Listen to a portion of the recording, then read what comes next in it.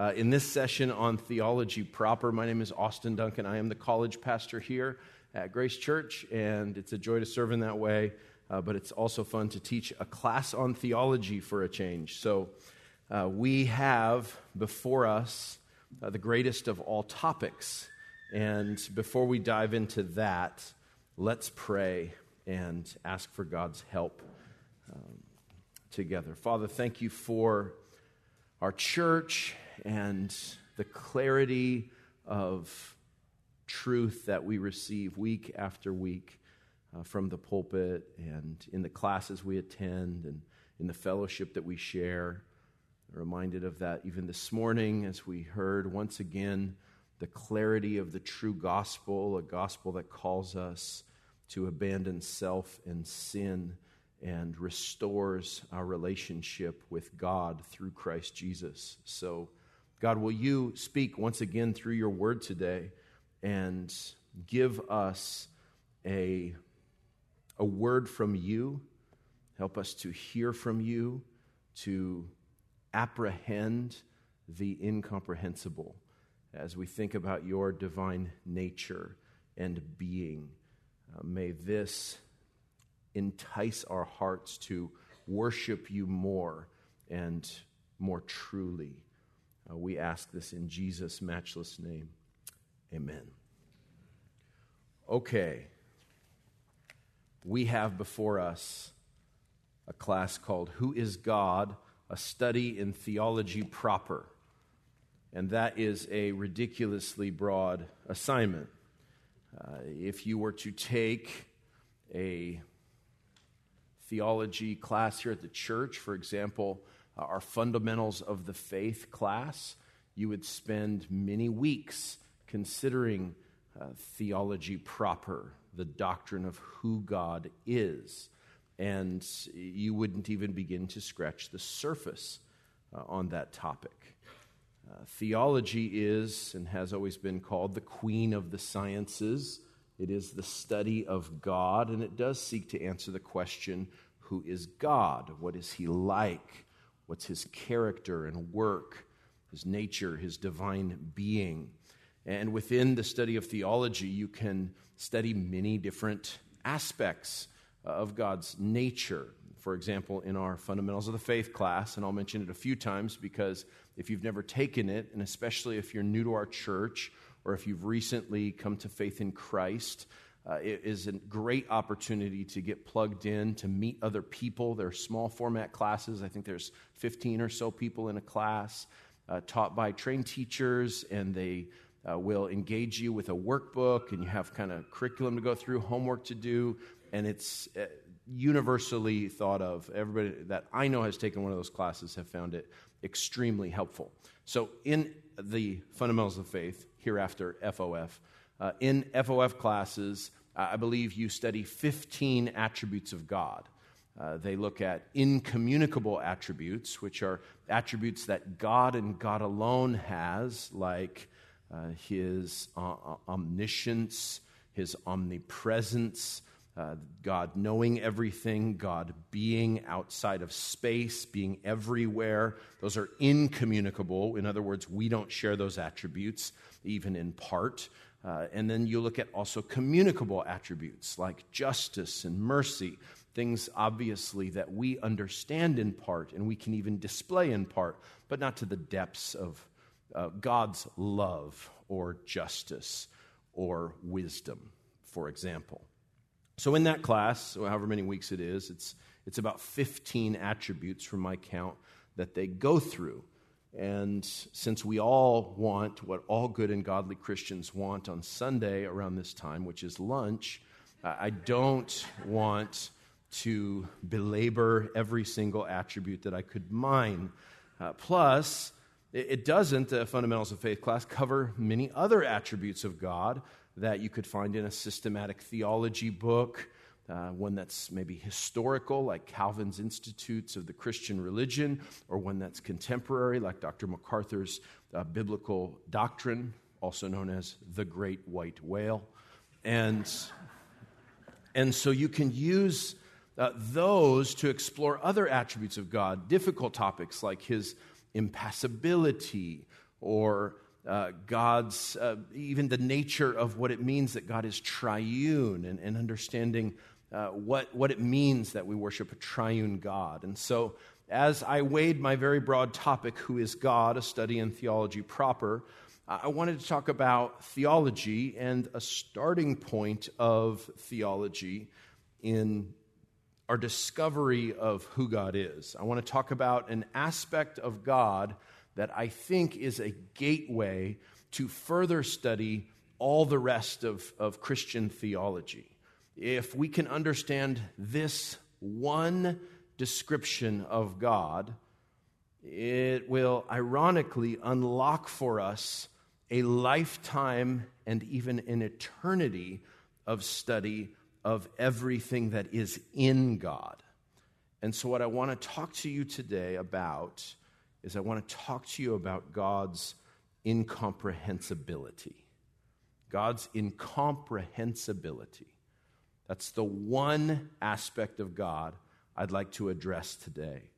And I realize there's great irony in trying to understand incomprehensibility.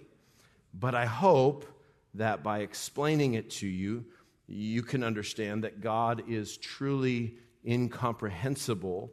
And I want this to be a practical talk as well. And so the way we'll move through this is I'll give you 4 really practical benefits of studying the incomprehensibility of God. And so we'll try to move through a lot of Bible, a lot of quotes from theologians living and dead, and help you understand God's incomprehensibility because it has such practical benefit to us as we seek to study theology, which should be the chief aim of our lives. Calvin, in his Institutes of Christian Religion, says the first thing is knowledge of self and God. It's the first priority for every believer to know ourselves, and the way we know ourselves is through a true knowledge of God. A young pastor, January 7th, 1855, in England, opened his morning sermon. He was 20 years old, and he opened his sermon with these words: "It has been said by someone that the proper study of mankind is man. I will not oppose the idea, but I believe it is equally true that the proper study of God's elect is God. The proper study of a Christian is the Godhead, the highest science, the loftiest speculation, the mightiest philosophy, which can ever engage the attention of a child of God, is the name, the nature, the person, the work, the doings, and the existence of the great God whom he calls his Father." Those were the words preached by a 20-year-old baby, Charles Spurgeon, reminding us, I don't know what you were reading when you were 20, but I didn't say anything like that. If you had put all the words of my 20s together, I had never said any paragraph quite like that. But it's a reminder and a starting point that theology is where we belong. As believers, as the people of God, the object of our worship and our attention, the motivation for our lives and our work, for it to be noble and acceptable to God, for the whole of our lives, our work as parents, as spouses, as employees and employers, as neighbors and as citizens, as human beings, the whole of who we are and what we do is enriched and enhanced by a proper understanding of who God is and what he's like and what he requires of us. And I believe that the starting point for a aspiring theologian, and all of us should consider ourselves aspiring theologians, because you know we are theologians. Even your next-door neighbor who doesn't go to church is a theologian. As soon as you say the sentence, "Well, I think God is fill in the blank." I remember being a youth pastor in New Mexico, neither New nor Mexico, many years ago. And there was a kid, I was preaching about the sovereignty of Jesus Christ, and he came up to me afterwards. We'll call him Jeff, because his name was Jeff. And he came up to me and said, I hear what you're saying, but I think God is like a painting that my grandfather had on his wall in the room where Jesus is knocking and the person isn't opening the door and Jesus can't get in unless you open the door. And, kind of that classic feeble conception, caricature of the limited power of Christ is his conception of God. And that's because Jeff was a theologian. Now, he wasn't a good theologian. He wasn't a biblical theologian, in my opinion, but we're all theologians, and the more biblical and accurate and careful we can be will enhance our life before God, our Creator. So, I want to talk about incomprehensibility. Incomprehensibility. And let's start, before I get into my 4 points, with defining it. And I think it's pretty easy at the outset.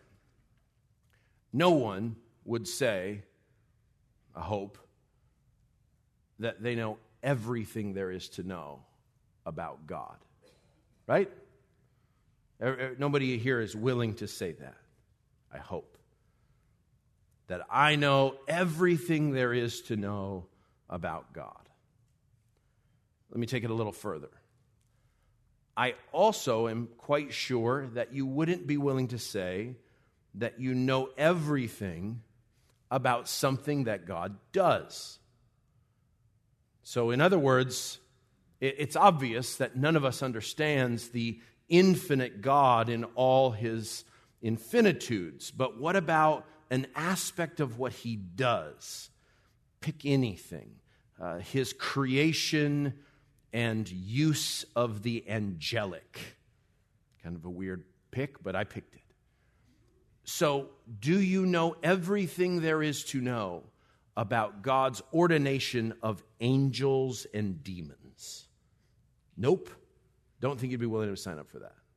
Okay, let's take one of his communicable attributes of God. That's something God does and orchestrates. What about one of his communicable attributes, like God's love? Who would dare say that they have plumbed the depths of the love of God, that they have exhausted the fountain that is God's love?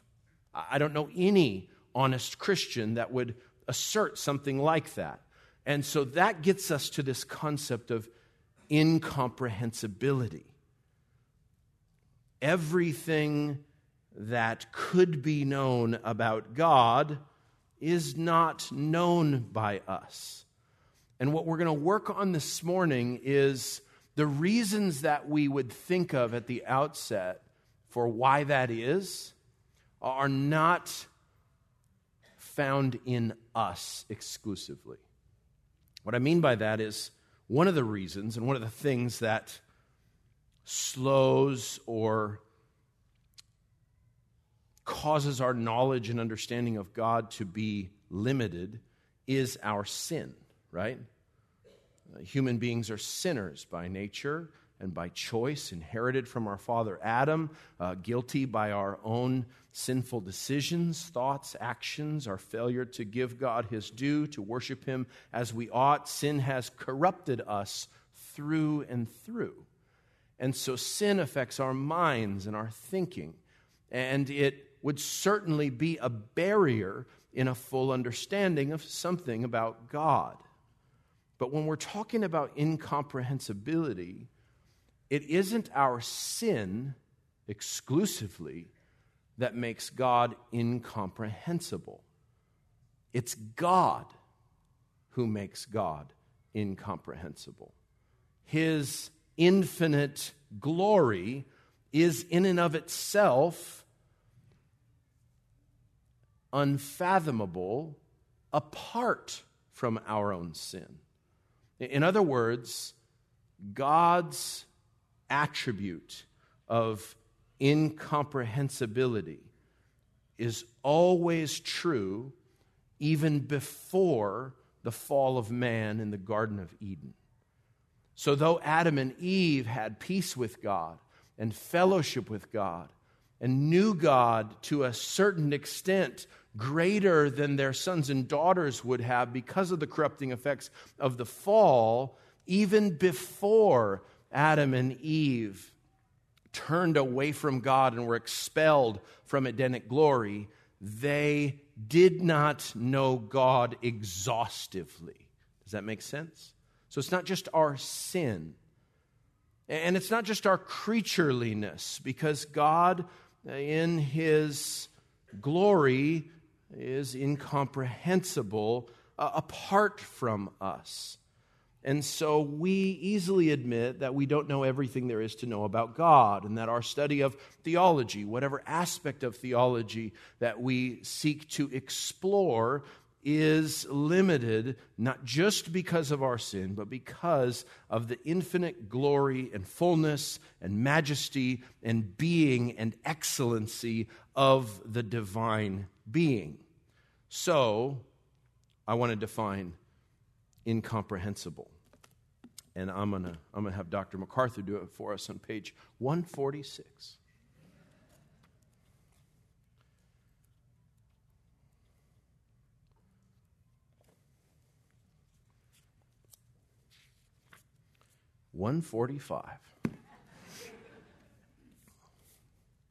Because God has revealed the fact of His existence in Scripture, He has given humans statements by which they can have at least some knowledge of Him. The Bible makes God knowable to humans to the extent that the content of the Bible reveals truth about Him. Scripture teaches that man may know God truly, yet not exhaustively.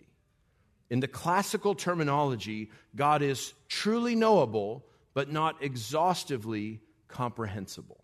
That's the key sentence. God is truly knowable, but not exhaustively comprehensible. He goes on to describe God's knowability and then provides this when it comes to God's incomprehensibility. And we'll get into more of God's knowability at the end, but knowability. This is God's incomprehensibility a little further. Though God can be truly known, Scripture also reveals that God is not incomprehensively or exhaustively knowable to humans in any aspect of His being or actions. Humans are limited to time and space, and in Adam are corrupted by indwelling sin, which has made them rebellious towards God and has darkened their understanding of God's revelation in Bible and in nature. God is eternal and holy, transcending time and space, infinitely omniscient and absolutely morally pure. God alone is great. Man was created as a different and inferior order of being. Even in his originally created state, humanity could not know God exhaustively, but after the fall of Adam, even the knowledge humans can have of God is corrupted by sin, right? We talked about that a moment ago. The Bible unmistakably testifies to the fact that God cannot be fully known by humans, even apart from the darkening factor of their internal sinful corruption. Man cannot see God and live. Exodus 33:20. God dwells in unapproachable light, whom no one has ever seen or can see. 1 Timothy 6. The depths of God are known only to God. 1 Corinthians 2:11. The Spirit searches the deep things of God. Going a step further, God cannot be fully searched out. And then he provides a host of verses that we'll look at in a moment. But he quotes Wayne Grudem, and I want to use this quote as getting this definition of incomprehensibility down before we dive into its practicality. Here's Grudem on the same topic. It is not only true that we can never fully understand God, it is also true that we can never fully understand any single thing about God. His greatness, Psalm 145:3, is unsearchable. His understanding, Psalm 147:5, is unlimited. His knowledge, Psalm 139:6, his riches, wisdom, judgment, ways, Romans 11:33, are all beyond our ability to understand fully. Thus, we may know something about God's love, power, wisdom, and so forth, but we can never know His love completely or exhaustively. We can never know His power exhaustively. We can never know His wisdom exhaustively, and so forth. In order to know anything about God exhaustively, we would need to know it as He Himself knows it. That is, we would have to know it in its relationship to everything else about God and its relationship to everything else about creation throughout all eternity. We can only exclaim with David, "Such knowledge is too wonderful for me. It is high. I cannot attain it." Psalm 139:6. And so you could memorize the contents of this inspired book, your Bible. Or you could also memorize the contents of this 1,000-page white whale. And you would learn lots about God, correct? But you would only be beginning because of who God is. He's truly incomprehensible. How many of you are in college? Raise your hand if you're in university right now. So these are my kind of people. And now, keep your hand up if you don't have the white whale. You don't have the white whale? I want the guy with the big hair to come get the white whale. Here you go. The white whale, my gift to you. Yeah. What's your name? Jake. Jake. White whale. So, expect you to have that memorized by next Sunday, Jake. That wasn't an act of generosity on my part. It was just really in my way up here. So what we want to do is get this definition down. I feel like we're getting there, right? We're close. Let me give you one more kind of tiny version from the late, great J.I. Packer in his book, Affirming the Apostles' Creed. And I think this will be the key, and then we'll get into the 4 practical benefits to delving into God's incomprehensibility. Listen to how Packer describes it. Therefore, we find him incomprehensible, by which I mean not making no sense, but exceeding our grasp. Exceeding our grasp. That's because there's 2 kinds of incomprehensible, isn't there? There's elements and aspects of this talk that are undoubtedly incomprehensible. And that's not because of the nature and being of the talker or the talk. No, it is the nature and being of the talker and the talk. So, incomprehensible in that sense means that guy didn't make any sense, I didn't get it. The flaw could be here, it could be there. We'll do 50-50. But when we're talking about the incomprehensible nature of God, we're talking about not a lack of clarity in his communication. We're not talking about even ultimately the failure on our part because of our sin. We're talking ultimately about because of the glorious and manifold perfection of the divine, he is beyond our grasp. So, incomprehensible. It comes from the Latin of comprendere, prehension. You know the word prehension? Any physical therapists in here? No physical therapist. There's a physical therapist. You know what prehension is? Prehension. It's from the word, maybe it's not a physical therapy word. The Latin of prehension means to grasp, right? Like a prehensile creature, like when they talk about gorillas and they can use a tool or whatever, that's that word to grasp, right? Prehensile.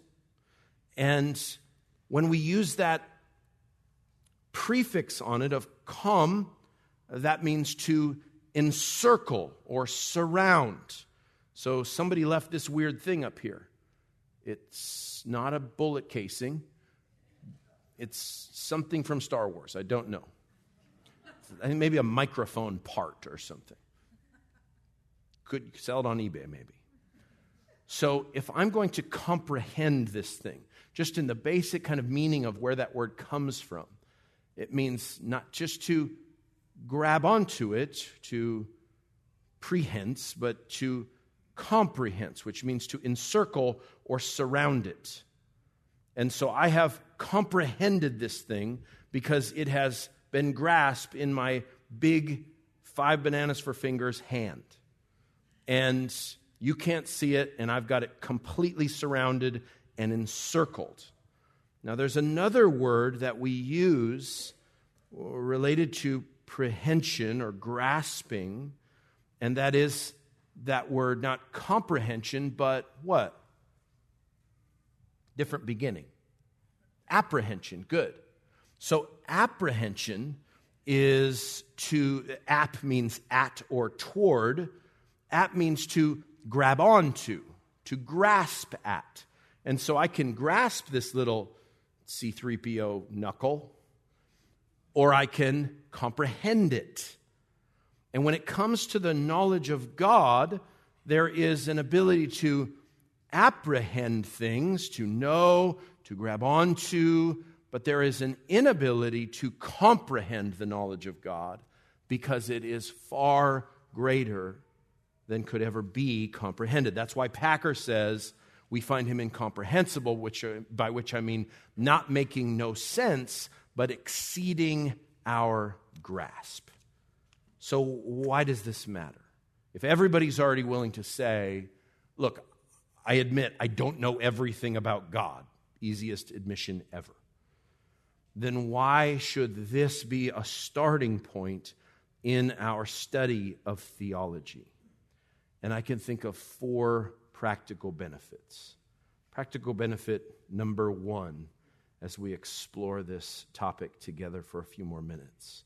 Number 1, God's incomprehensibility excludes boxing in God. It excludes boxing in God. And pardon me the metaphor. But the whole idea of incomprehensibility is a natural defense in Christian classical theology that provides borders and boundaries from you ever thinking that you've arrived in your understanding of how God works.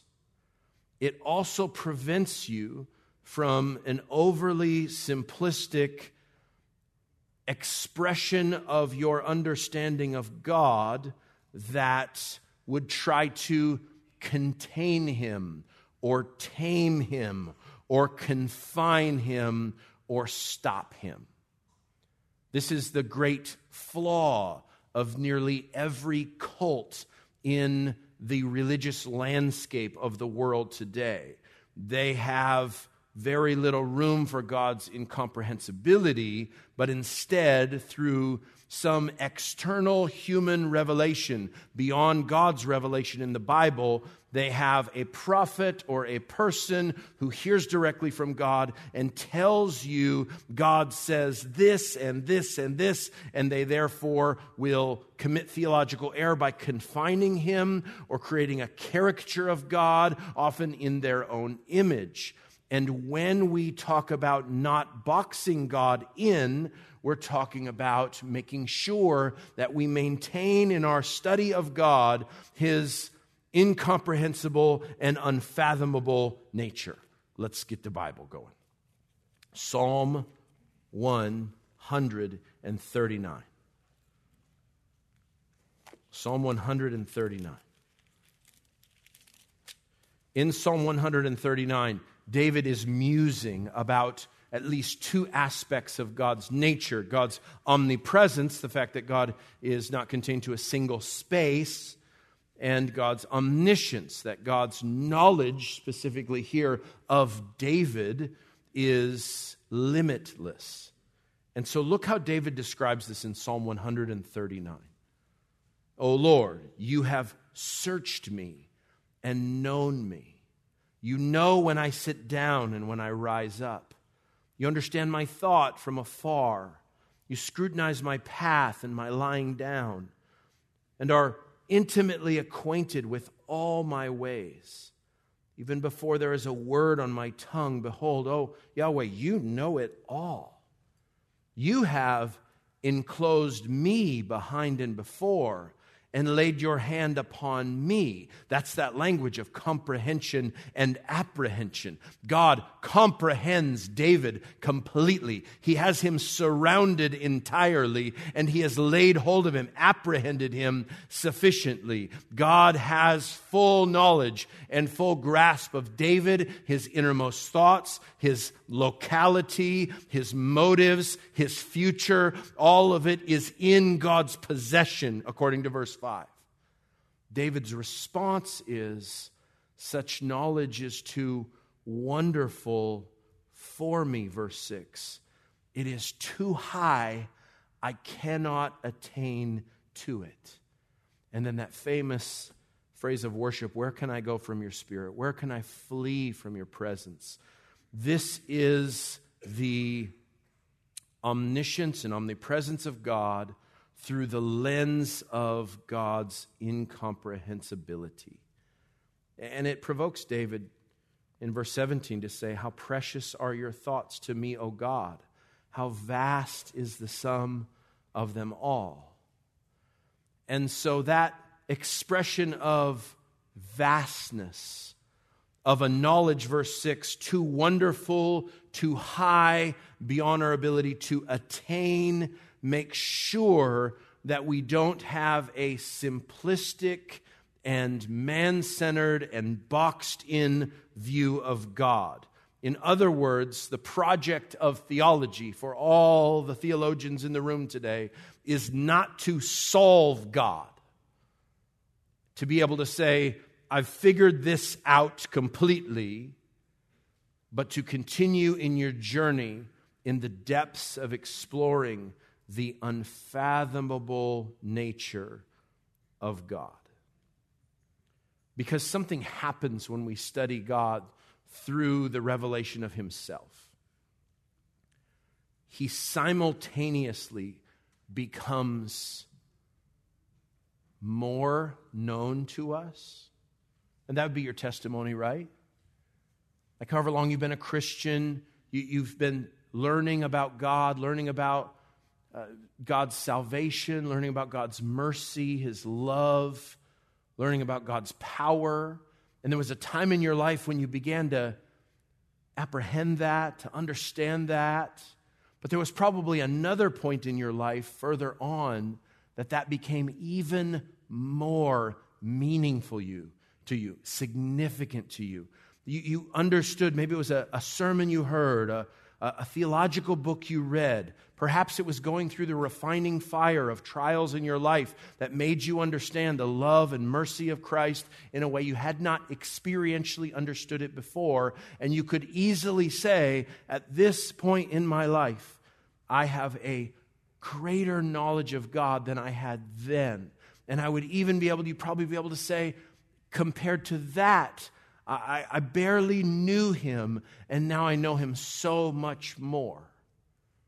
Simultaneously, and this is because of God's incomprehensible nature, you recognize that though you are further on that path of the knowledge of God, God remains to you so unknown, and your ability to fathom just how little you grasp at this present stage of Christian maturity, that you can see how much more there is in God that you have not explored.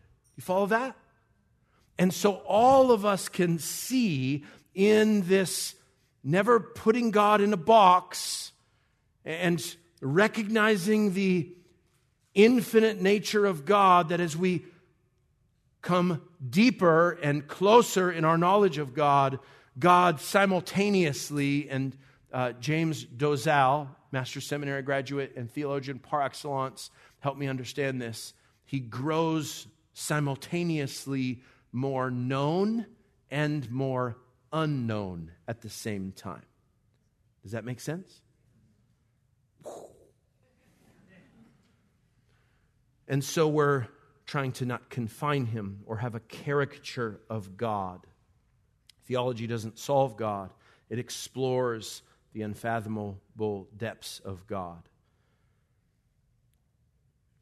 This is again Dozal's words here. No thought of God, none of our own words about God are equal to the majesty and glory of God. None of our thoughts.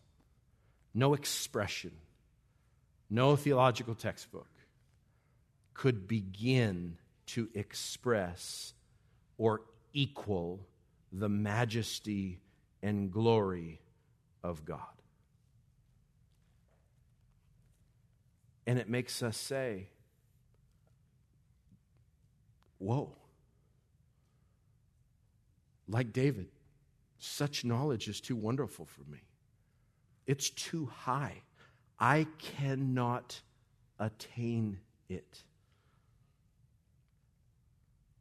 You know, David ends Psalm 139 by inviting this God to do what he has already done in response to God's intimate, exhaustive knowledge of David, his sin, his motives, his whereabouts, his plans, his dreams, all of it.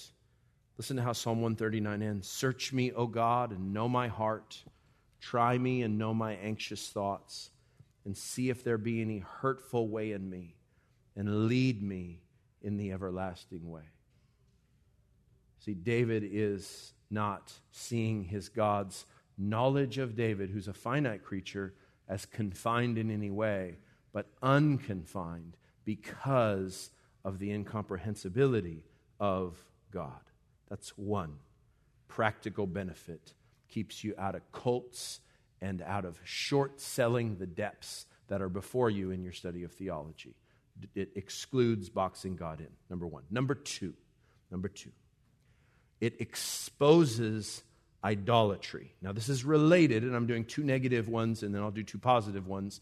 This is related, but I think it's less about cults and man-centered limitations, and it's more about a problem that the human heart often falls itself into. Calvin said in the Institutes that the human heart is an idolatry factory. It just produces idols.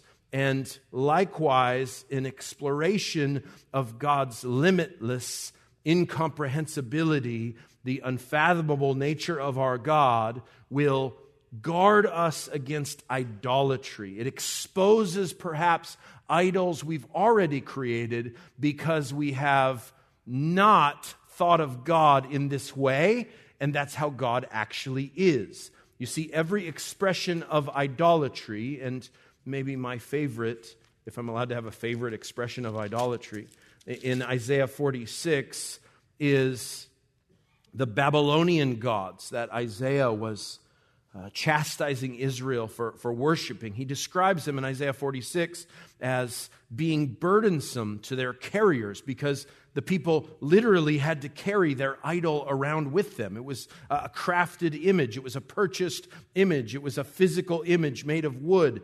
And so he contrasts the work they have to do in worshiping their idols and setting up in their house and bowing down to them and offering them food and all the stuff that they did with ancient idolatry to the fact that their God, verse 3, had carried his people from their birth.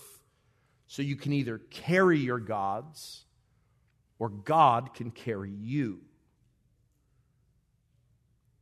And Isaiah extols the eternality of God, the unequaled greatness of God. Listen to these words, Isaiah 46:5. To whom would you liken me, God speaking, and make me equal and compare me that we would be alike? Who would you liken him? With who would you make him equal? With who would you compare him? Verse 9, remember the former things long past, for I am God and there is no other. I am God and there is no one like me, declaring the end from the beginning, from ancient times, things which have not been done, saying my purpose will be established and I will accomplish all my good pleasure. You see, God's sovereignty on display there is rooted and grounded in God's incomprehensibility. And so we cannot limit what God can do. And when we do, we make a God in our own likeness. We fashion a God according to our imaginations rather than according to his revelation and his inexhaustible, unfathomable being. Augustine is in Florida. Augustine's in heaven. Augustine, I think, helps with this. And what he says here, I got my Augustine quote, don't worry, it's going to come.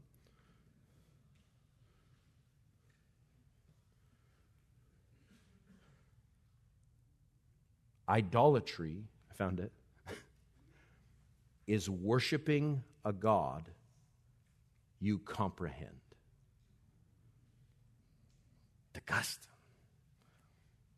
Augustine wrote 6 million words in his corpus. Those might be my favorite. Idolatry is worshiping a God that you comprehend. Now, the converse of that by the theologian Bavinck, he begins his Reformed dogmatics by saying mystery is the, and this is some Dutch stuff, so there's translation here. Mystery is the lifeblood of dogmatics. You could use the word doctrine there, or theology. Mystery is the lifeblood or vital element of theology. Now, that's not what the liberals do when they talk about the mystery of theology, and they throw their hands up and say, well, we can't understand God, and therefore we will not try. But instead, Bavinck says that mystery is necessary, like blood is necessary to life, like the vitality, the center of something, the main element of it. If you do not have mystery, you do not have theology. That's what he's moving towards. Again, Dozal says the goal is not to overcome this incomprehensibility, but to confess him in his incomprehensibility. If you have a God who's comprehensible, you have made an idol that is not the true God, because the knowledge of God cannot be contained by a creature. Number 3. Now we get positive here. Let's start to get positive. Not only does the incomprehensibility of God exclude boxing God in, it exposes our idolatry, but thirdly, and I think most significantly, it expands our worship. It expands our worship. And for this, I think we should go a few Psalms than where we were to Psalm 145. I love Psalm 145. No, we should go to Psalm 136 first. And then we'll go to Psalm 145. We're having lunch. Don't worry, we'll get there.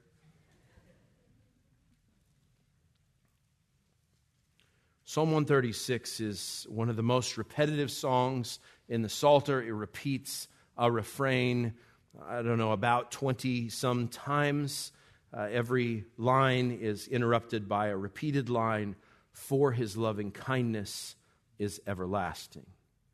It's the hesed, the mercy, the covenant loyalty of God that David says is worth thanking God for, verse 1, giving thanks to his supremacy, verse 2, giving thanks to his sovereignty in verse 3, and every single cause for thanks or expression of God's nature is interrupted by these words, "For his loving kindness is everlasting." What that's telling us about God's incomprehensibility is it has a tendency in whatever avenue we're considering of God or of his works to expand our worship. So much so that to understand the covenant faithfulness and loyalty and love of God on display in David's life was to repeatedly speak not only of that loving kindness, but to tell the worshipers that that loving kindness is by nature eternal or everlasting.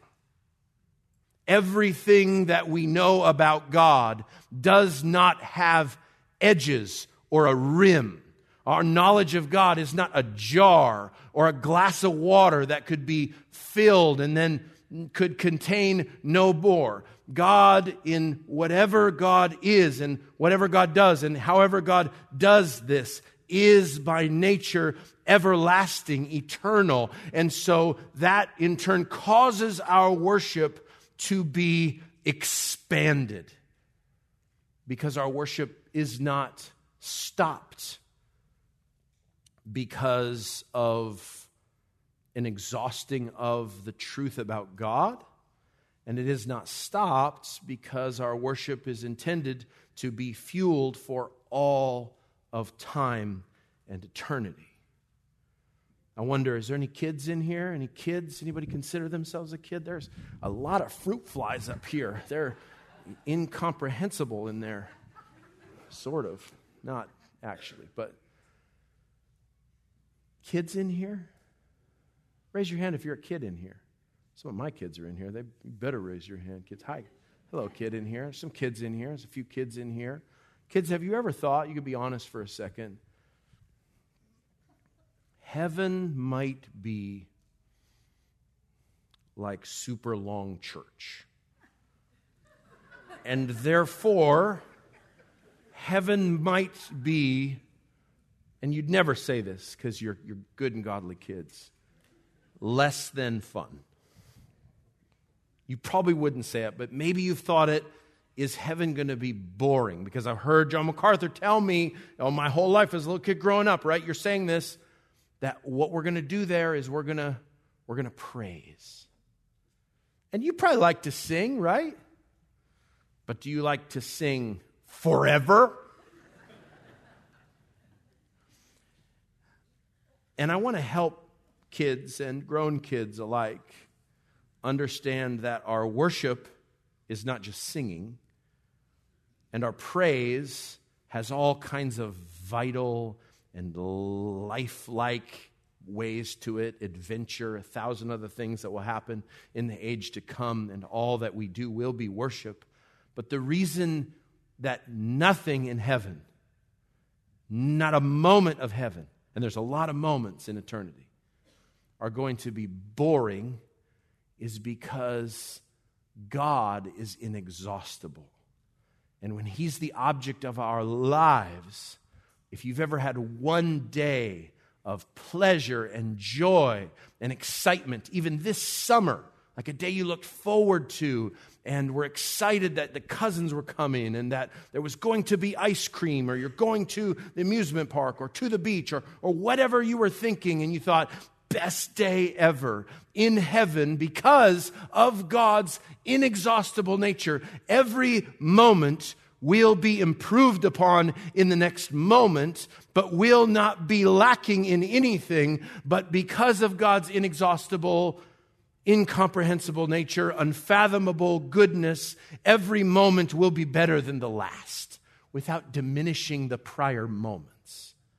That's Jonathan Edwards, ATD style, from a sermon called Heaven is a World of Love. And he explores the concept of how God's love could be ever expansive to us. And it's because our worship is expansive because God is unfathomable. Now, we'll do Psalm 145. Verse 1 and 2, I will extol you. David's praying and praising. I'll extol you, my God, O King. And I'll bless your name forever and ever. Every day I will bless you, and I will praise your name forever and ever. And you're going, how? How is there endless praise? And the way that praise is expansive is because of who God is. Verse 3, great is the Lord, and highly to be praised. His greatness is unsearchable. In fact, we can't even pull it off. One generation, verse 4, shall praise your works to another and shall declare your mighty acts. On the glorious splendor of your majesty and on your wonderful works I will meditate. Men shall speak of the power of your awesome acts, and I will tell of your greatness. They shall eagerly utter the memory of your abundant goodness, and will shout joyfully of your righteousness. I love David. But here's the thing. David barely had a fat clue. Right? I mean, David never heard a sermon from Mark 10. He didn't. Let me explain. David beheld the covenant loyalty of God David beheld the forgiveness of God for his great sin.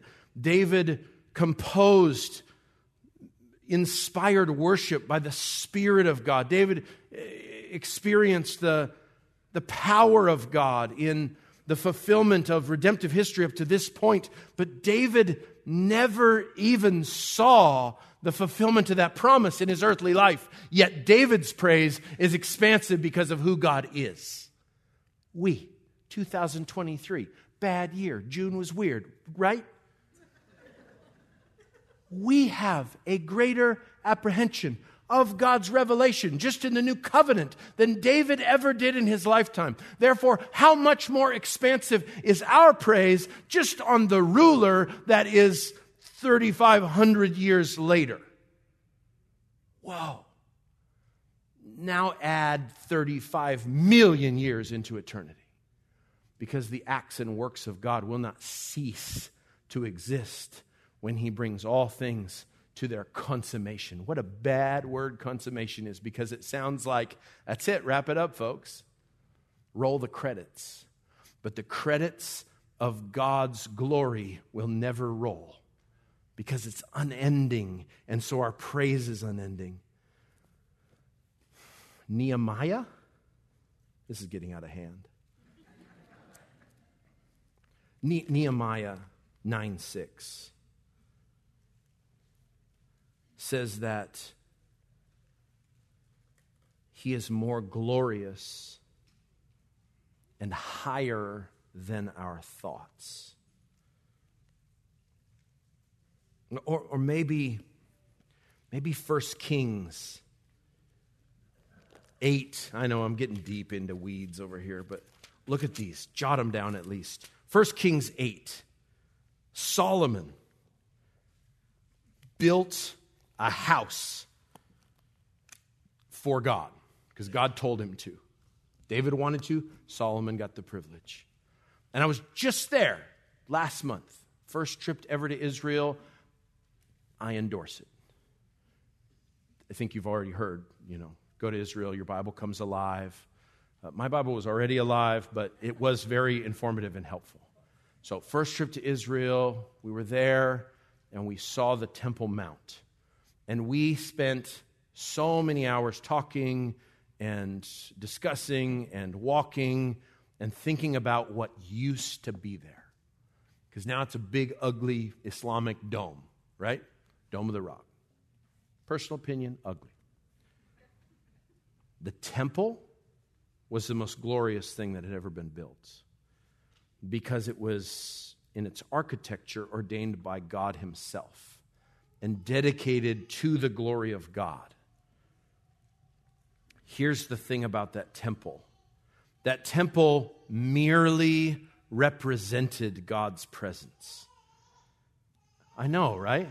And in 1 King 8:27, listen to this kind of parenthesis that Solomon says about this incredible house laden with gold and artistry and chopping down cedars of Lebanon and bringing them in and importing the panels on the walls and carefully putting the Ark of the Covenant, this most sacred divine furniture, in the center of it, beyond the curtains and in the Holy of Holies and the bronze sacrificial altar and all the pieces and robes of the priests and all the glory of it, which is reflected glory, Shekinah glory, not God himself, but just an image of God's glory, is all here. And Solomon, I think, as he's taking in this massive construction project that is now complete and being dedicated to God and for the use of God's people, he recognizes something about God's incomprehensibility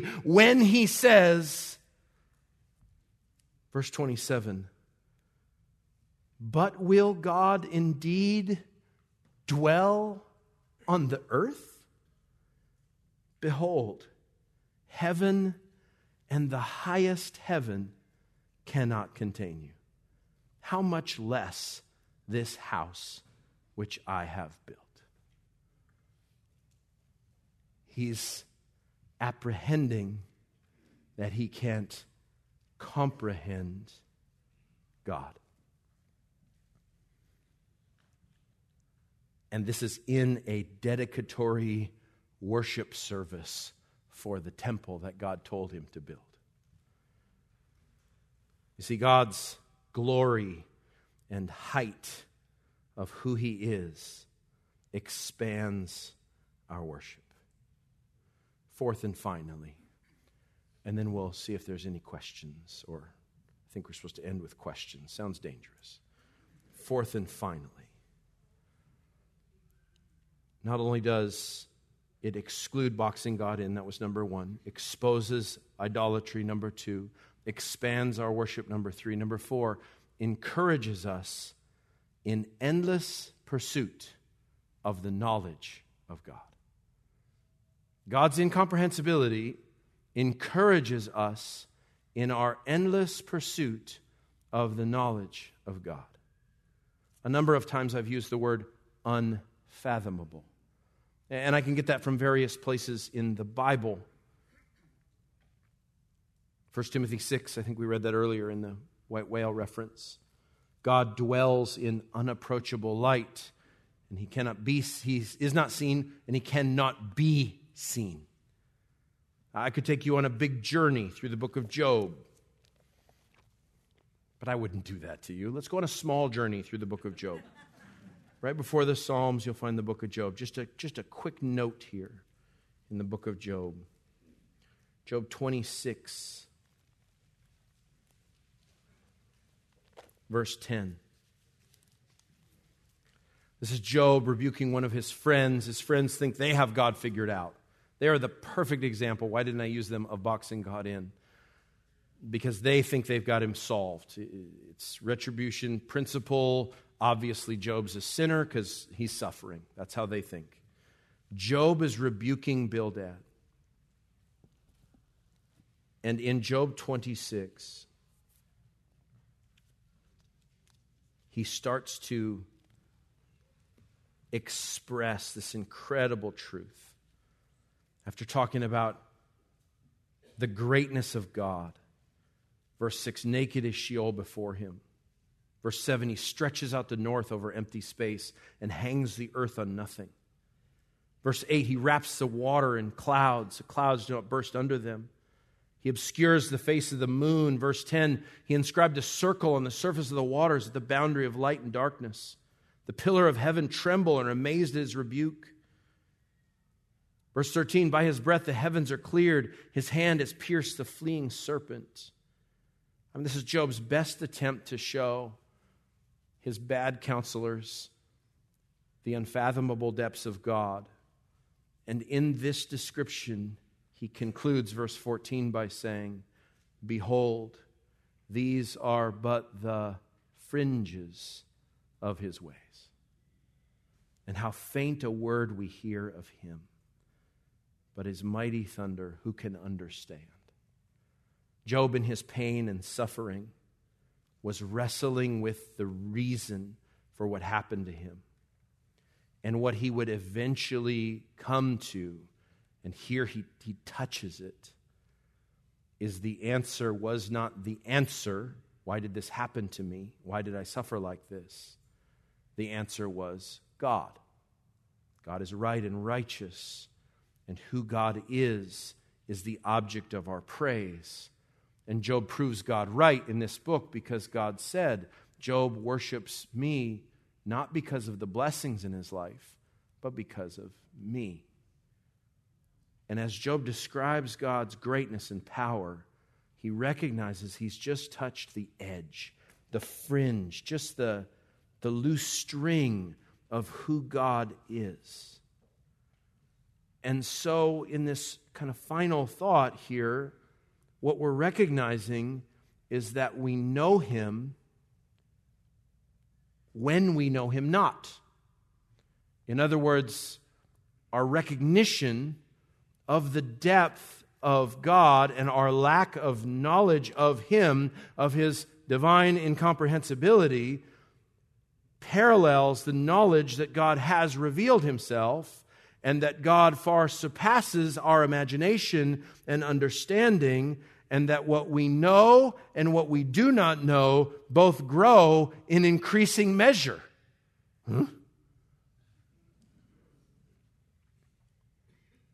And we're not like this because we master stuff. Lawn care, physics, video games, hopefully not. People master things. But God is not one you will master because it's an endless pursuit of the knowledge of God. And instead of throwing our hands up and saying, well, God is unknowable, that's not true. God is unfathomable. But the Bible repeatedly reminds us that it's our responsibility to, in the words of Isaiah, seek Him and you will what? Find Him. Well, obviously, Isaiah knows better than to say that we will solve Him or will reach the bottom. But a knowledge of God, the prerequisite of a knowledge of God, is this recognition that the knowledge of God is infinite and we are finite. Theologians have said the finite cannot contain the infinite. Stephen Charnock says false and idolatrous thoughts of God are not due to His incomprehensibility because God is infinite and superior. You see, God is greater than our greatest thought. We could never say, well, that's everything I know about God. That's everything there is about God. That's the final thing to tell you about God. And God will never succumb to your quest for the mastery of the knowledge of God. Thomas Boston encourages us in our pursuit of the knowledge of God this way. Rather than despair, learn to admire that which you cannot fathom. Rather than despair, learn to admire that which you cannot fathom. Job will go on in Job 36, verse 24 and following, to speak of the knowledge of God being too great for him. But God reveals Himself to Job in a storm. And He doesn't give Job answers, He gives Job Himself. And this is the knowledge of God that the Apostle Paul, the same Apostle Paul who wrote 1 Timothy 6 and said, God dwells in unapproachable light and cannot be seen and will not be seen by us, who also says in a sermon in Acts 17:27, same Apostle Paul, that they would seek God, if perhaps they might grope for Him and find Him, though He is not far from each one of us. Not only is the knowledge of God to be sought after, it is something that can be, what's our word? Apprehended, not comprehended.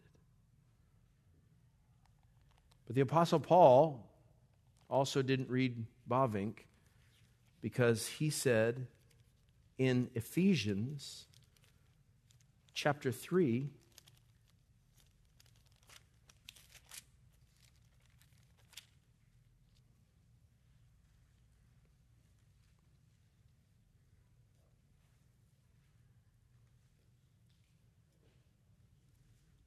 this is a prayer, Ephesians 3:14.